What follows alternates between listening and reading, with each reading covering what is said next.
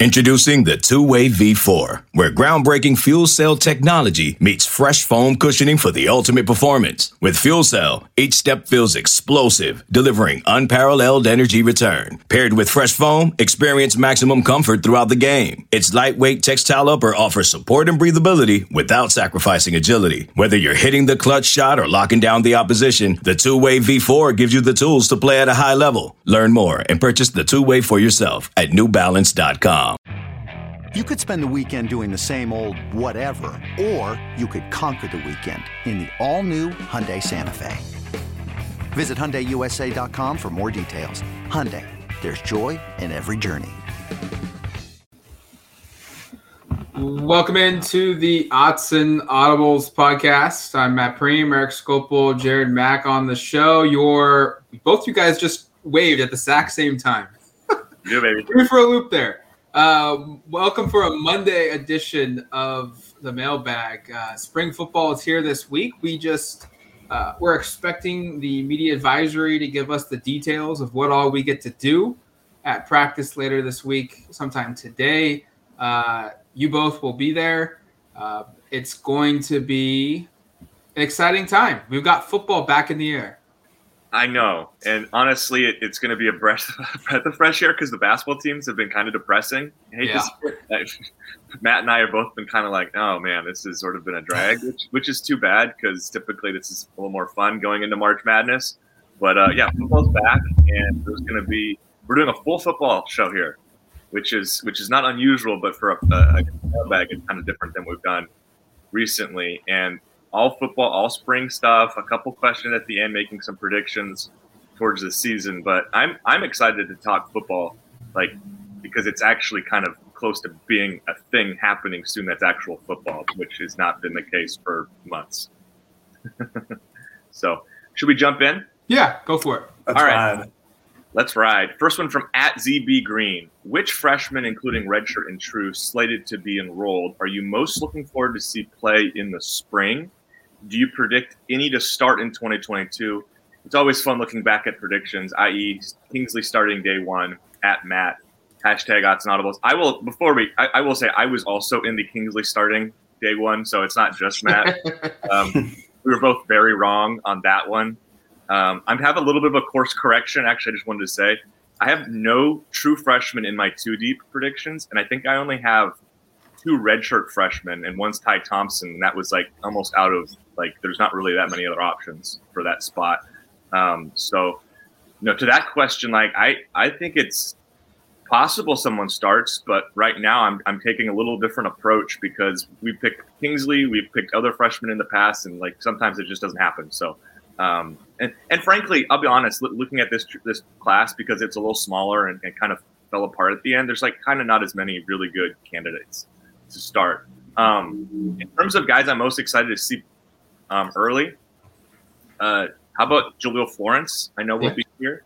I think that's a name I'm excited about. Justice Lowe is a name I'm excited about, in part because he's local, but also because I think they need help at receiver. So there's a couple of guys. I think, from a redshirt freshman perspective, there's probably a lot more interesting answers. And is Justin Flo in this group? I don't know, because he's been here 2 years, but I think he's technically a redshirt freshman because last year doesn't count. What does Sean Dollars count as? Yeah, I was going to say he's like a fifth-year freshman, I think. So, those guys feel like they're breaking the rules a little bit, but those are two guys that I'm excited to see. I wasn't going to say, Sean and Justin both have a chance to play right away. But I think I'm probably more excited to see some of these true sophomores, if I'm completely honest, like the Troy Franklins and Dante Thorntons on the team, the Byron Cardwells, defensively, and Avante Dickerson, who I think could be a candidate to be in the two deep. Guys like that almost kind of tickle my fancy, if you will, a little more than some of the freshmen, just because I think there's I don't know how many of these true freshmen are going to really, really have a shot to play right away. And the redshirt guys, I probably feel similar about for the most part. I feel like the 2021 class was really strong, and we saw most of the top guys play. Jeffrey Boss is at the top. Go ahead, Matt. It's not really a good idea if every single season you have a bunch of freshmen coming in and just starting and playing major minutes. It's always helpful if you've got a handful, because that means you are recruiting at a high level and you are bringing in talented players. But I don't think it's a good sign of your program if year over year you have just a bunch of freshmen, true freshmen, starting or taking snaps, because that means your development isn't very good. They certainly can play, but you don't want a situation where every single year you have a ton of freshmen having to play. But guys I wrote down, you named a couple of them, Florence and Lowe. I'm curious about Lowe just because he blew up in the second half of the recruiting period. Like Florida, Utah, Notre Dame, Oregon, USC, all these schools offered him. And so just getting a good feel of just what presented an offer from those programs into Lowe. Not that I'm doubting him as a player, but those are big schools. And to get him is a pretty big deal. I also wrote down Devin Jackson just because his speed and his size. I'm just curious of how he fits. Is he going to be similar to a Jeffrey Bassa, that can play multiple positions? I'm not saying Devin Jackson's going to be a safety, but just that seems like a similar player to me. And then the red shirts, I wrote down a couple as well. You mentioned Ty Thompson. Isaiah Brevard, big-time player. He's going to have his opportunity to play this season. And then one that isn't necessarily redshirt, but I think could maybe have a bigger year is Brandon Buckner. Was really good the first couple of games when they needed him to play because of injuries and just they didn't have enough bodies. Yeah. And then he ended up being on special teams the rest of the year. Just the lowest rated guy in that 2022 class. He was really outstanding in a specialist type role against Ohio State. What can he do in year two? Those are some good names. I don't necessarily anticipate any of the 2022 freshmen to be starters. I think it's good for a program when you have players that are capable of starting as true freshmen. This means that they're pretty damn good in their own right, unless you are, you're kind of like an Oregon situation last year where you have to have Keith Brown or someone like that start due to injury. But just players I'm really looking forward to watching in the spring. Definitely Devin Jackson for all the reasons that Matt mentioned. Highest rated recruit in this cycle. Definitely a linebacker who could take over for, obviously when Noah Sewell and Justin Flo leave, which probably happens after this year for their third year eligibility. I just want to see what you have laying in the wings behind them. And I think Devin Jackson's going to be one of those guys. You just watch his tape. He's electric. He's a hard playmaker, great tackler in open space. Interested to watch Dave Iuli just to see what he's going on with, and honestly the offensive line in general. Obviously the two Jaleels, Jaleel Tucker, Jaleel Florence. Ultimately, just kind of watching them going about their business. And then lastly, Anthony Jones, just someone who I'm looking forward to seeing because I think of maybe except for the two Jaleels, I think Jones has the quickest path to potential playing time just because of his size and his speed. Oregon's edge rushers, I know there's probably a clear 1 or 2 or 3 in the depth chart, but after that, there's not anybody who's really separated themselves. And Jones, as an early enrollee, I think is somebody who in the weight room can add, can cut down on bad weight and gain good weight. Work on his speed and his athleticism and his techniques with the staff. I think he could be somebody who could maybe make some sort of an impact early on just because of it's, he's listed like 6'5", 242. It's a big kid coming out of high school. But a redshirt freshman, I'm with you, Matt, with Isaiah Brevard. I think he's just going to have a bigger role this year because of the limited amount of depth. Another 4-star talent coming out of high school. So I'm looking forward to see how he's improved in the offseason, the weight that he's added. It should be fun to just watch all of them, honestly, and get back to football. I'm going to throw out Keith Brown as a name, I know he's not technically a freshman right now because he didn't redshirt a year ago, but I feel like we really didn't get to see – and I know I mentioned this on our linebacker podcast. I feel like we didn't get to see him at full strength because of – first, I think it was a hamstring for most of the season he was dealing with. Maybe it was groin. It was something – it was like an upper leg injury, and I – just like there was some real promise there early. I was a big fan of his coming out of high school. Saw him play a couple times. I think there's more there, and I think this could be a good spring to see that, depending upon where he's at from a health perspective. And that's another thing. Like, just going into this, I know a little bit of a off topic, but I'm curious just to see general health, because there are several guys, like a ton of guys who were out for almost all of last season or the last half of last season. Like, who's actually available is a big question I have. So, day one, I think we'll be able to watch practice. Jared and I will be out there. Just the injury group, who's with that group, and kind of the prospectus for who can actually do much this spring, because that'll impact not a ton necessarily for fall, because I think almost everybody should be back by then. But in terms of just getting a hierarchy and idea where things stand, that'll be significant. All right. Second one from @HighFlyingDucks. Lots of questions still have to be answered about who this team is in 2022, and likely we won't have answers until after this spring. What is one area that we know is solid? And he goes, don't say offensive line. That's too obvious. #OddsAndAudibles. I agree. That would have been a very easy answer for us all to give, and I think we probably would have all started there maybe. I'm going to go just like straight up Dan Lanning and the front seven and the linebackers in particular. Noah Sewell is really, really, really good and really talented. And he's probably one of 3 or 4 guys there that I'm like, just really, I think will be really big contributors and could be all conference caliber guys. Like, we all know about Justin Flo, seeing him fully healthy. Like, I think it's assuming that happens. And I think we should all be like knocking on every piece of wood in our collective apartment because that's just been impossible the last 2 years, unfortunately. But if he's fully able to go, like, I think those 2 guys could be freakish. And I'm not going to suggest it will be an improvement from a talent perspective of what he had at Georgia, but it will probably be closer than what some people think, just those 2 in particular, because those are 5-star talents who are incredible athletes and have potential to be, I think, first, second round, third round draft picks potentially, depending on how things develop in 2022. And those are the last seasons. So I feel really good about those 2 and kind of that group. And again, I mentioned Keith Brown as someone I'm excited to see. Jackson LeDuc. Where's Jeffrey Bossa? Like, I just think the inside group, strangely, I know it was dinged up so much last year that it was really a weakness. I think that should be probably one of the biggest strengths on this team. So I'll say that. And I'll also mention, like, I think Braden Swinson is somebody who could really take a big step. And that could be another name here to know. I just think that second level on defense is probably where I'm like, I think they're going to be really good. I also picked the linebackers because Noah Sewell, Jeffrey Bossa, Mace Floon, and Braden Swinson. If you were to tell any person that covers a team in the Pac-12, especially S3, that's Oregon's starting linebacker crew. I think everyone here would probably say it's going to be one of the better units in the conference.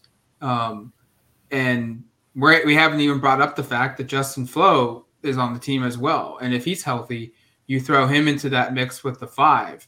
And then you've got Adrian Jackson, Trevin Maai, Keith Brown, Jackson LeDuc, the 2 freshmen, and Devin Jackson, Harrison Taggart.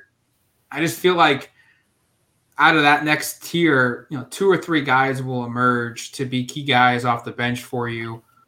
Flo stays healthy. And now all of a sudden, we're talking about, from just a pure talent standpoint, this group is loaded. I mean, they could have 3 or 4, 5 NFL players, at different parts of the draft in different years on this team. I think it's the linebackers. Yeah, I think after offensive line, it has to be the linebackers or interior defensive linemen. Just because of the depth that's been accumulated there and the talent in terms of the depth that's been accumulated there. Obviously you go through the star power with Flo and Sewell, and, from early indications, it does seem like Justin Flo should be healthy. I've seen him walking around at the HTC during baseball media availability, and he looks healthy. He looks like he's there and is in peak physical conditioning. So it's a good sign. I mean, obviously we'll see come, spring camp, but if those 2 are healthy, those could potentially be the best linebacking duo in the Pac-12, I think, pretty easily. In the country, you'll have to get there, but I couldn't list you other linebacking duos off the top of my head, but it'll be pretty damn good. But like Eric said, we should be all knocking on our pieces of wood around our entire apartments or houses and just pray to God that Justin Flowe stays healthy for more than 3 quarters. It's a really talented group. And Eric, I like your comparison of how it'll be like how Georgia ran its defense. Because Oregon's got some dudes. They got some athletes. They're not like Georgia's athletes. I just watched like the whole entire NFL Combine and watched all those guys run. Oregon doesn't have those players. They might be coming, though. This might be the philosophy that Dan Lanning is bringing to Oregon, and it's led by this first year of insane linebacking depth that they already have. And adding, Devin Jackson, Harrison Taggart, who are 2 good linebacking prospects. Jackson we just talked about, but also filling up with Keith Brown and Jackson LeDuc and potentially Jeffrey Bassa. I think he'll probably go back to safety, but still he's shown enough promise at linebacker to, that he can play the position. As a safety, he can play that position. So I think it's easily the linebacking core who is the next up in line. I think there's a lot of talent all over the field for Oregon, but this and the offensive line is one of the few positions that also bring the depth part to it. So you look at wide receiver and you have a lot of talent there, but there's not a lot of depth. You look at cornerback, there's a lot of potential, maybe a lot of talent, but there's not a lot of depth. That's kind of the story that it is with Oregon as of right now. But linebacking is the second best combination of depth plus talent plus interchangeable pieces.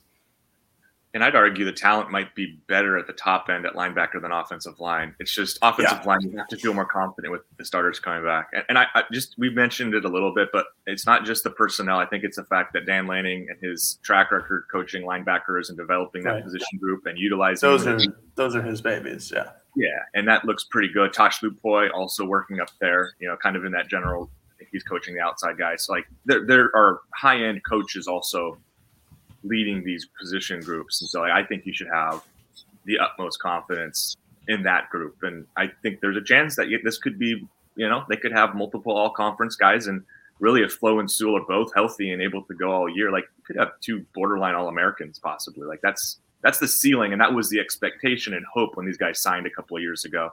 Sewell's been able to show he can do that for 2 years. Flo just hasn't been able to get healthy. So those listening, maybe also we should all be knocking on wood.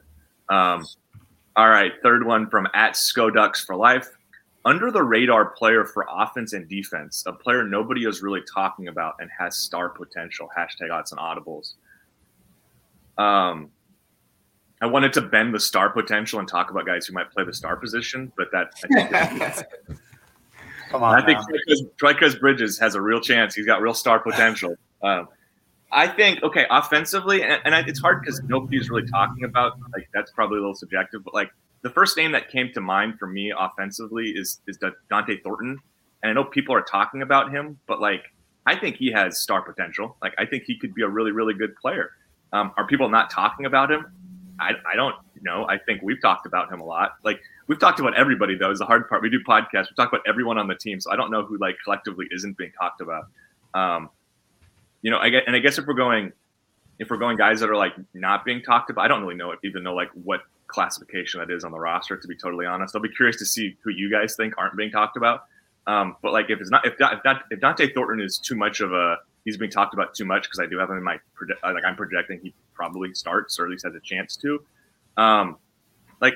Maybe it is in Isaiah Brevard potentially. Like I'm really high on his physical attributes, and maybe with the right position coach and the right development, he takes a really big step and is more than just a guy who's battling for a second string spot. Maybe he's actually a guy who can push to start. Like I'm much less confident on him being a star and being a star in 22 than I am Dante Thornton. But if Thornton doesn't qualify because he's quote unquote being talked about too much, then okay, we'll go Brevard. Defensively, I really like Avante Dickerson. And I don't know if he's got star potential, but this was a guy who was a really big time recruit who I don't think people are talking about a lot. I think a lot of folks, myself included, get excited by Jaleel Tucker and Jaleel Florence for good reason. They were both highly regarded recruits.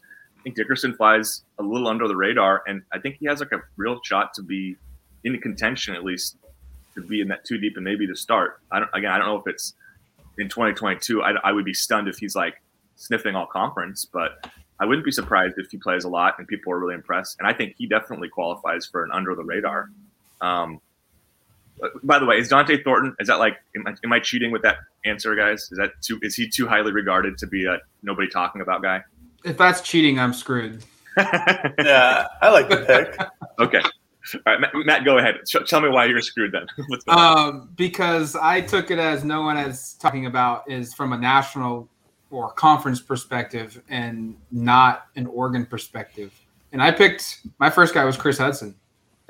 Because the question was who could become a superstar. And I think Hudson is going to be the front runner to be the first Duck since Dylan Mitchell in 2018 to maybe flirt with 1,000 yards receiving. He's also going to be the first Duck, I think, since Dylan Mitchell in 2018 to flirt with 60 or more catches. I mean, think about the lack of star power we've had at Oregon at the receiver position from a production standpoint. Mitchell is the last receiver to hit 60 receptions or 1,000 yards. And then to find the next guy, you have to go to 2015 when Byron Marshall hit 1,000. That was in 14. And then the year before that, the year after that, Brian Addison, he went for over 60 receptions with 63 in 2015. So I think Hudson has an opportunity to finish with 60 receptions. And I don't necessarily expect him to hit 1,000 yards, but he's going to be in that kind of ballpark, little under, little over. And I think he's going to be a guy that could be a top 6 or 7 receptions, receiving yards guy in the conference. So that would be, in my eyes, a superstar receiver in the Pac-12, an all first, second, or third team all-league player. And then defensively, I picked Keon Ware Hudson. 4th year in the program. He played in 10 games last year, but something clicked for him midway through the year against Arizona, Stanford, and Cal as a defensive tackle, this is impressive. He had 7 total tackles, 3 tackles for loss, 1 sack, 4 quarterback hurries, and 1 pass breakup. He then played the next week against UCLA. I think he suffered an injury in that game, and then 3 games later, his season was done.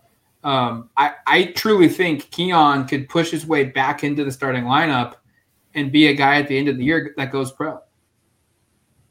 I like those picks. I see why you would go with Hudson. It's just like I feel like Oregon's offense is talked about as a whole, not exactly individually. And then Hudson or Keon Ware was a good one as well. For offense, I kind of was stuck between a Sean Dollars and a Seven McGee type, just because I feel like the star potential is there because their ability to catch balls out of the backfield more so than it is to be an every down back. I think Byron Cardwell, we've talked about this on our running back podcast, but I think Byron Cardwell is your number one guy. I think he is your 3 down everyday back. But there's something about Sean Dollars and Seven McGee and their ability to potentially break one off and get like that 40, 50 yarder. I think it's more so Seven McGee could be the star guy because, with his speed and his versatility and his instincts and his lateral mobility, all the good stuff, he could go viral.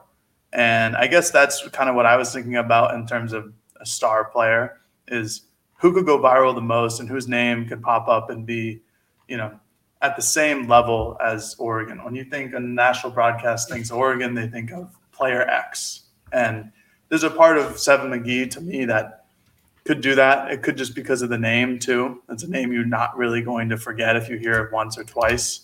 And the big playability.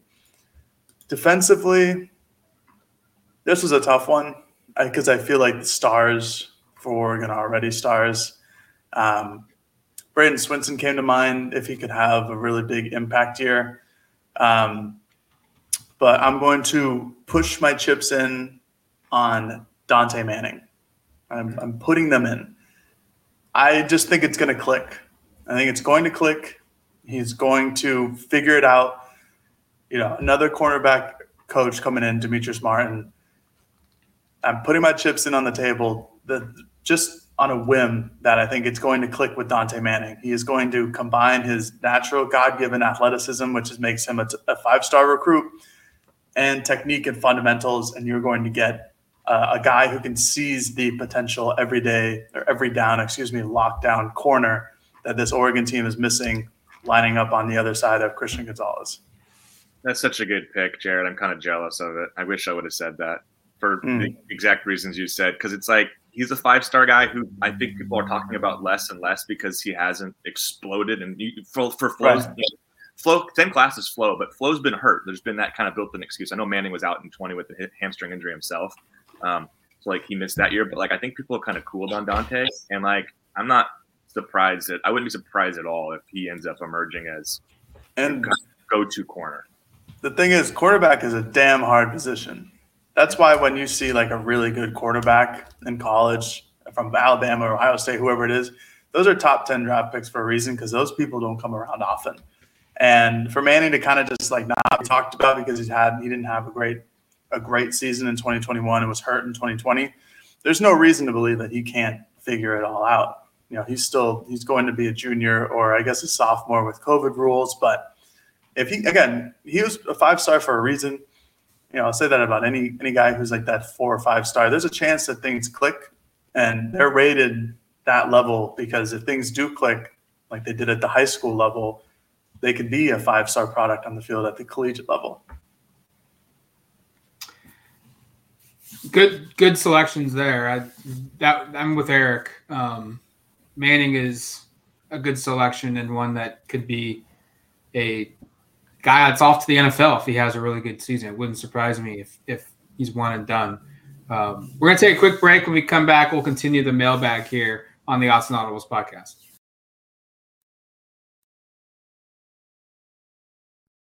This episode is brought to you by Progressive Insurance. Whether you love true crime or comedy, celebrity interviews or news, you call the shots on what's in your podcast queue. And guess what? Now you can call them on your auto insurance too with the Name Your Price tool from Progressive. It works just the way it sounds. You tell Progressive how much you want to pay for car insurance, and they'll show you coverage options that fit your budget. Get your quote today at Progressive.com to join the over 28 million drivers who trust Progressive. Progressive Casualty Insurance Company and Affiliates. Price and coverage match limited by state law. When you need mealtime inspiration, it's worth shopping Kroger, where you'll find over 30,000 mouth-watering choices that excite your inner foodie. And no matter what tasty choice you make, you'll enjoy our everyday low prices, plus extra ways to save, like digital coupons worth over $600 each week. You can also save up to $1 off per gallon at the pump with fuel points. More savings and more inspiring flavors make shopping Kroger worth it every time. Kroger, fresh for everyone. Fuel restrictions apply. All right, welcome back to the Odds and Audibles podcast. 3 questions in. We've got a couple more to go. Let's dive right into them.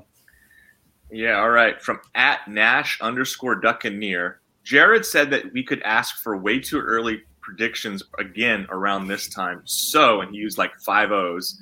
What are your way too early predictions for this year's football team? I think he's talking win-loss record is my understanding.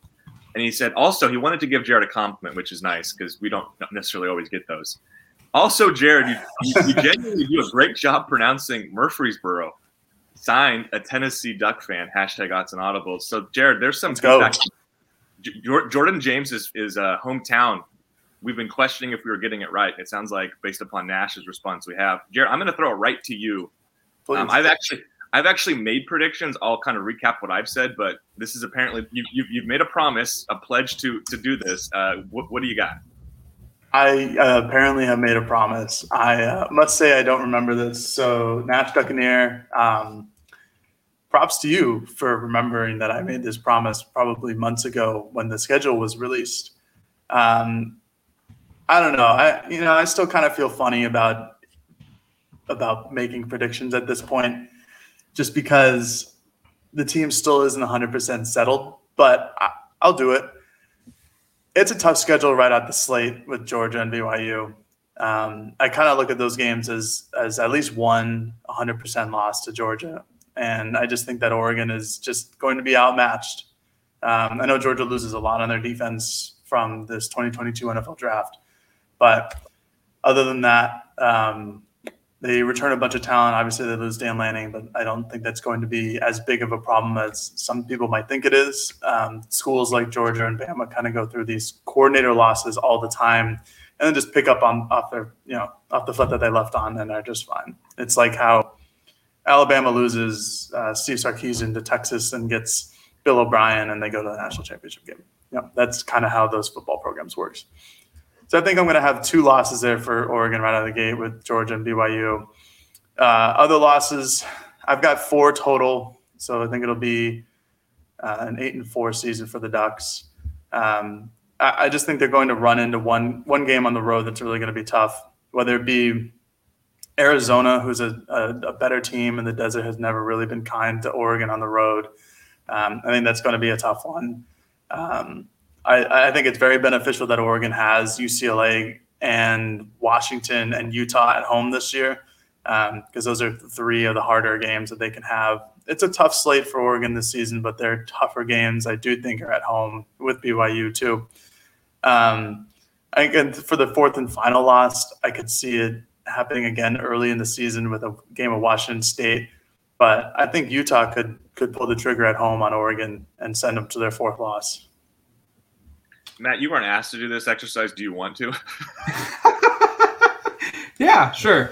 I do think they're going to lose to Georgia. I do think between Eastern Washington, BYU, Washington State, Stanford, and Arizona, there's probably one more loss in that area.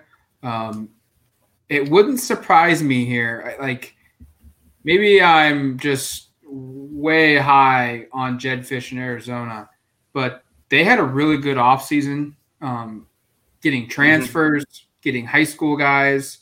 That place, Tucson, it's strange. We've seen good teams go down to Tucson and lose, and we've seen them barely get by against bad teams. And if that Arizona team, if they've got a couple wins under their belt going into that game, it's going to be an early October game. The students will be probably pretty jumped and amped for that one. It could be more challenging than we maybe thought about earlier on in this process. So I'd say there's 2 losses somewhere in there to start the year. And then I'm with Jared. Like, I think Utah could maybe knock Oregon off. I think Oregon State in Corvallis is going to be interesting. I think Oregon's probably worst case is they probably go 8-4. I think their best case is they're probably 10-2. Yeah, I split the difference there, Matt. I actually did this exercise and published it, which might have been a mistake. I did it on January 12th, like right after the schedules got released. But here's So I have them losing 2 non-conference games and then going 8-1 in conference. So people can call me like pessimistic because of losing to Georgia and BYU. But like, come on. I mean, 8-1. Well, but the non-conference, people say starting the Dan Lanning era 0-2 or 1-2 or whatever it is, like people will be like, oh, that's a little pessimistic. But I have them then rattling off like 8 out of 9 in conference, which is, I think, rather optimistic. So I think not. I mean, and honestly, like, I really think 8-4 probably is more likely if they do lose 2 non-conference games, because asking any team to go 8-1 is really special. And as we've seen in the Pac-12, like, and I'm not under the impression the Pac-12 is taking a massive step up and is suddenly going to be really, really competitive nationally. But like, I think the league's slightly better than it was last year, at least figures to be. And I have a really hard time on a podcast now predicting a win over Utah just because of the way those 2 games went down. So there's my default 3rd loss. And if I was to pick a 4th, I think it's hard to actually, like, I feel good on paper about all of these games other than the Utah game, just based upon where the game is played and kind of how I project the other teams to be. But like, again, like, it seems like it's really hard to run through this unscathed, and it's a long conference season, and to predict they're not going to lose 2 games, I don't know. So I said 9-3 back then. I think 8-4, 9-3 to me feels probably most realistic. And as Matt said, maybe things really go well, and maybe they do beat BYU and they are 10-2. But like, I think that's like that's going to take a lot to get there. Like, and I hope fans are like understanding of that too. Of like, remember Chip Kelly's first year? I know they ended up going to the Rose Bowl, and I'm not predicting they could still do that this year. Like, it could happen, but like it takes time for these programs to work out with new coaches. Like, it's not instantaneous, and I just hope there's a little bit of a grace period here and an understanding that like if they aren't actually in the because if they were to lose to Georgia and BYU out of the gate, they're out of the college football playoff discussion like in the month of September, and that would rub people the wrong way. And I hope that doesn't like alter the sense of what Dan Lanning's trying to do here, because this was never going to be make the college football playoff immediately kind of deal. I don't think so. I think it's important to have that kind of understanding going into it. So there's a long-winded way of me saying I think like kind of similar to Matt of 8-4, 9-3, 10-2 if everything breaks right, and that would be pretty special. Actually, I think if that happens personally. If they win 10 wins, I hope fans are rejoicing and that there's not as much negativity as there was this last year when there were 10 wins. All right. Final one from @QuackAttack74. I know it's possible with the staff landing assembled, but do you think it's realistic to land 3 to 6 5-stars in the 2023 recruiting class, or is that too much wishful thinking? #odds and audibles. I'm going to toss this to Matt, our recruiting guy, but I will say, like, I know Oregon is like in decent position for a number of 5-stars, but finishing is going to take a lot, right, Matt? Like 3 to 6 seems like 6 feels really high. 3 feels maybe semi-attainable, but that would also be the school record for 5-stars in Dan Lanning's first class. And so I don't know if that's really like, that seems like a lot too. Yeah, I broke up. I had some lack of internet during that question, but I know what the question was. But yes, 6 is like an insane amount. It's unrealistic to expect 6. I think it's unrealistic. Maybe not unrealistic. I mean, it would be like the most opportunistic, best case scenario, I think, where Oregon lands 3 to 4 in this class. I mean, I know that there's a couple of guys out west that are really high on them. Wayne, Jalen Wayne, the defensive lineman from Washington, Nico, the quarterback, a top 5 player in the country.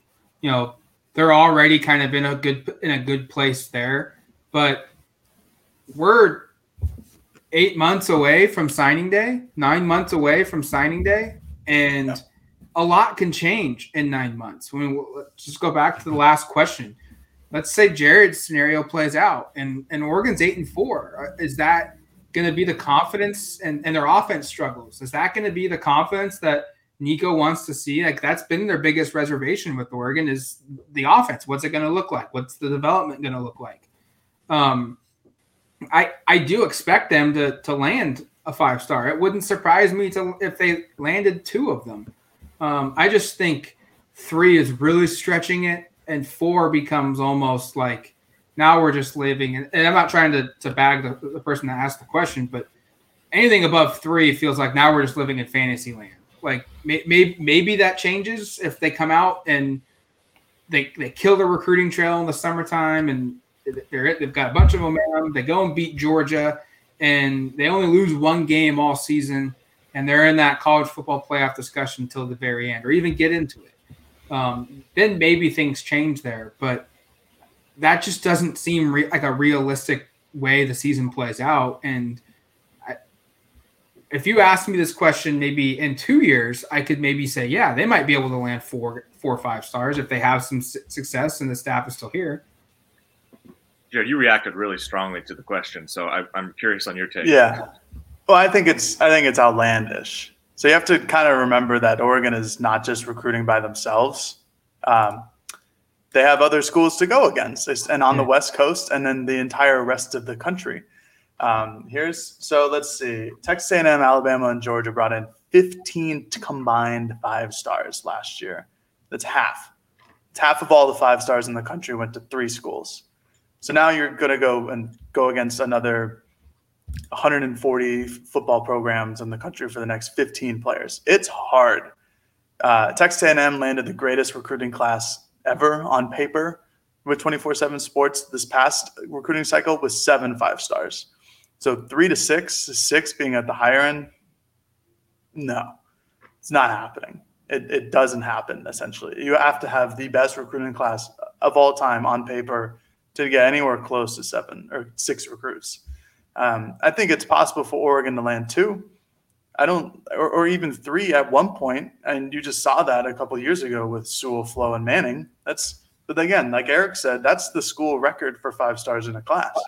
Now, Dan Lanning has done an excellent job of hiring a staff that is made for recruiting. If there's a class, or if there's a really stacked class like there might be in 2023 with West Coast recruits, they've done their job in hiring the people who could potentially go and get them. But so have all the other big time programs, not necessarily on the West Coast. But now you have to recruit with USC, who is reloaded. And again, we'll see how they do on the football field. That's a completely different discussion. But similar to Oregon staff, they know how to recruit. And we don't know what's coming on the football field for Oregon either. We still have to go through this next upcoming season. But it's extremely difficult to get there. And we saw, Mario Cristobal and his staff, which was another really good recruiting staff, and Cristobal at the helm is an excellent recruiter in his own right. They're going to struggle too. And every year, you'd see USC get a 5-star or 2 5-stars, and they didn't have good showings on the football field. They're just USC. And at the same time, with Dan Lanning's connections in the South, Oregon will be in a lot of top 8s, a lot of top 10s, a lot of top 4s even for these big-time recruits. But you still have to go against Georgia and Bama and A&M and LSU and Florida and all of these other major programs, Miami now too. It's going to be extremely, extremely difficult to land more than 3 5-stars in a class. I think it's going to be really difficult to land more than 2 5-stars in a class. But that's not saying that Oregon can't go out there and land a top 10 class almost every single year. I still think they could do that. It's just in terms of getting that many 5-star prospects, I think it's almost unachievable. Yeah, I hope it doesn't come across as too pessimistic, but just the basic math right now in the 247 Sports composite, there are 38 5-star recruits. 6 are already committed. Let's just say those guys are strong in their commitments, which obviously it's no sure thing. People decommit and flip. Right. That's 32 players. And so you're basically suggesting Oregon's going to land 20% of the available 5-stars, which is to get, if you're going to sign 6, which is just not realistic. I think they will sign at least 1 5-star in this class. That would be a prediction. And I think 3 feels like that could happen. But anything more than that really feels, like Jared said, kind of outlandish and probably not even remotely realistic. So I think the ceiling is probably not even 6 5-stars in a cycle, to be totally honest. Like in a couple of years, even if everything's even really humming, and let's say like best case and Oregon's winning conference championships and playing in national semifinals, maybe even like if they get back to the playoff, I even think then like 5 or 6 5-stars is like that's a really big number. So many. Yeah, and again, I hope there's perspective on that. Like if that doesn't happen, it's still okay because like Jared said, I think we all think this can be top 8, top 10, top 5, maybe classes on a semi-regular basis, but 5 and 6. Of course. I mean, Oregon's best class ever, their class of 2021, didn't have a single 5-star. So you don't necessarily need them to have these elite classes. It helps, don't get me wrong, but Oregon can still put together really good classes with 1 5-star or 2 5-stars, whatever the case may be. It's extremely difficult. Eric just went through some of the numbers. It's hard, man. It's hard to get a 5-star recruit because it's the big fish in the massive ocean. It's hard to get them, and they don't necessarily need them to have some type of all-star class. So, I'm not trying to be pessimistic. I'm just saying Oregon could continue to recruit at an elite level nationally without needing 3 or 4 or 5 stars. I think the only scenario that it would happen is if the state of Oregon had 1 or 2. Yeah. And it's a good point. And then and when has that happened? I mean, I don't think it has. I mean, they've had 1 multiple times. I don't think they've ever had 2 in the state, have they? In the same class? I don't think so. Yeah. They would need to have at least 1 in the state of Oregon the state of Washington would need to have probably 2 or 3, and you get 2 of those guys. And then California would probably need to have 6 or 7 so that you could get 1 or 2 of those. And then now you're halfway there, a little over halfway, and then you go get the Dante Manning 5-star or the Kingsley from Utah. Those are the ones that maybe put you over the top into a category where we're talking about 6 in one season. But we just spelled out a scenario that has never happened before. And it's just the logistics of where the recruits are and how many programs, like Jared showed, are going after all of them. And I think to end it here, I think the baseline, and you guys can tell me if you should agree or disagree, should be every year Oregon's goal should be to get 1. And if it's a real good year when you have 2, it's a special year when you have 3. But you should always have at least 1. And I think 1 feels semi-attainable this year, looking at some of the names. You've already mentioned a couple. I think I'm not sure if he's a 5-star in the composite, but Elijah Rushing out of Arizona as a kid. Oregon's in good shape with his brother's a recruited walk-on at Oregon. So maybe they have the path to 3 this year would maybe be Amalave, Wayne, and Rushing. But I feel like getting all 3 of those guys, everything has to break right. And but getting 1 feels semi-attainable most years, because I think out of, let's say it is 36 to 45 stars, it kind of varies depending on how special the year is. Should be a dozen or so that are in Oregon's recruiting footprint. And so Oregon should be able to at least land 1 out of a dozen or so, in my mind. Yeah, 100%. I think 1 is certainly attainable every year. 2 on good years, like Matt mentioned, Washington has had a lot of success in terms of their producing recruits out of that state with 2 or 3 5-stars the last couple of years. That's in their footprint. And Northern California, every once in a while, can put 1 out there. Southern California always, but they'll always be in contention for 1. And I think getting 1 at least every year should be the goal going forward. So I agree, Matt. All right, that's going to do it for us here on the Odds and Audibles podcast. Thank you for submitting your questions. Thank you for listening or watching the show on YouTube. We'll be back later this week for another show. Next up, we'll be previewing the men's Pac-12 tournament in Las Vegas, hoping that the men have a better showing than the women, but I don't even know if that's going to be possible. So we'll have to find out. Until then, you've been listening to the Odds and Audibles podcast. Talk to you later, folks. Peace.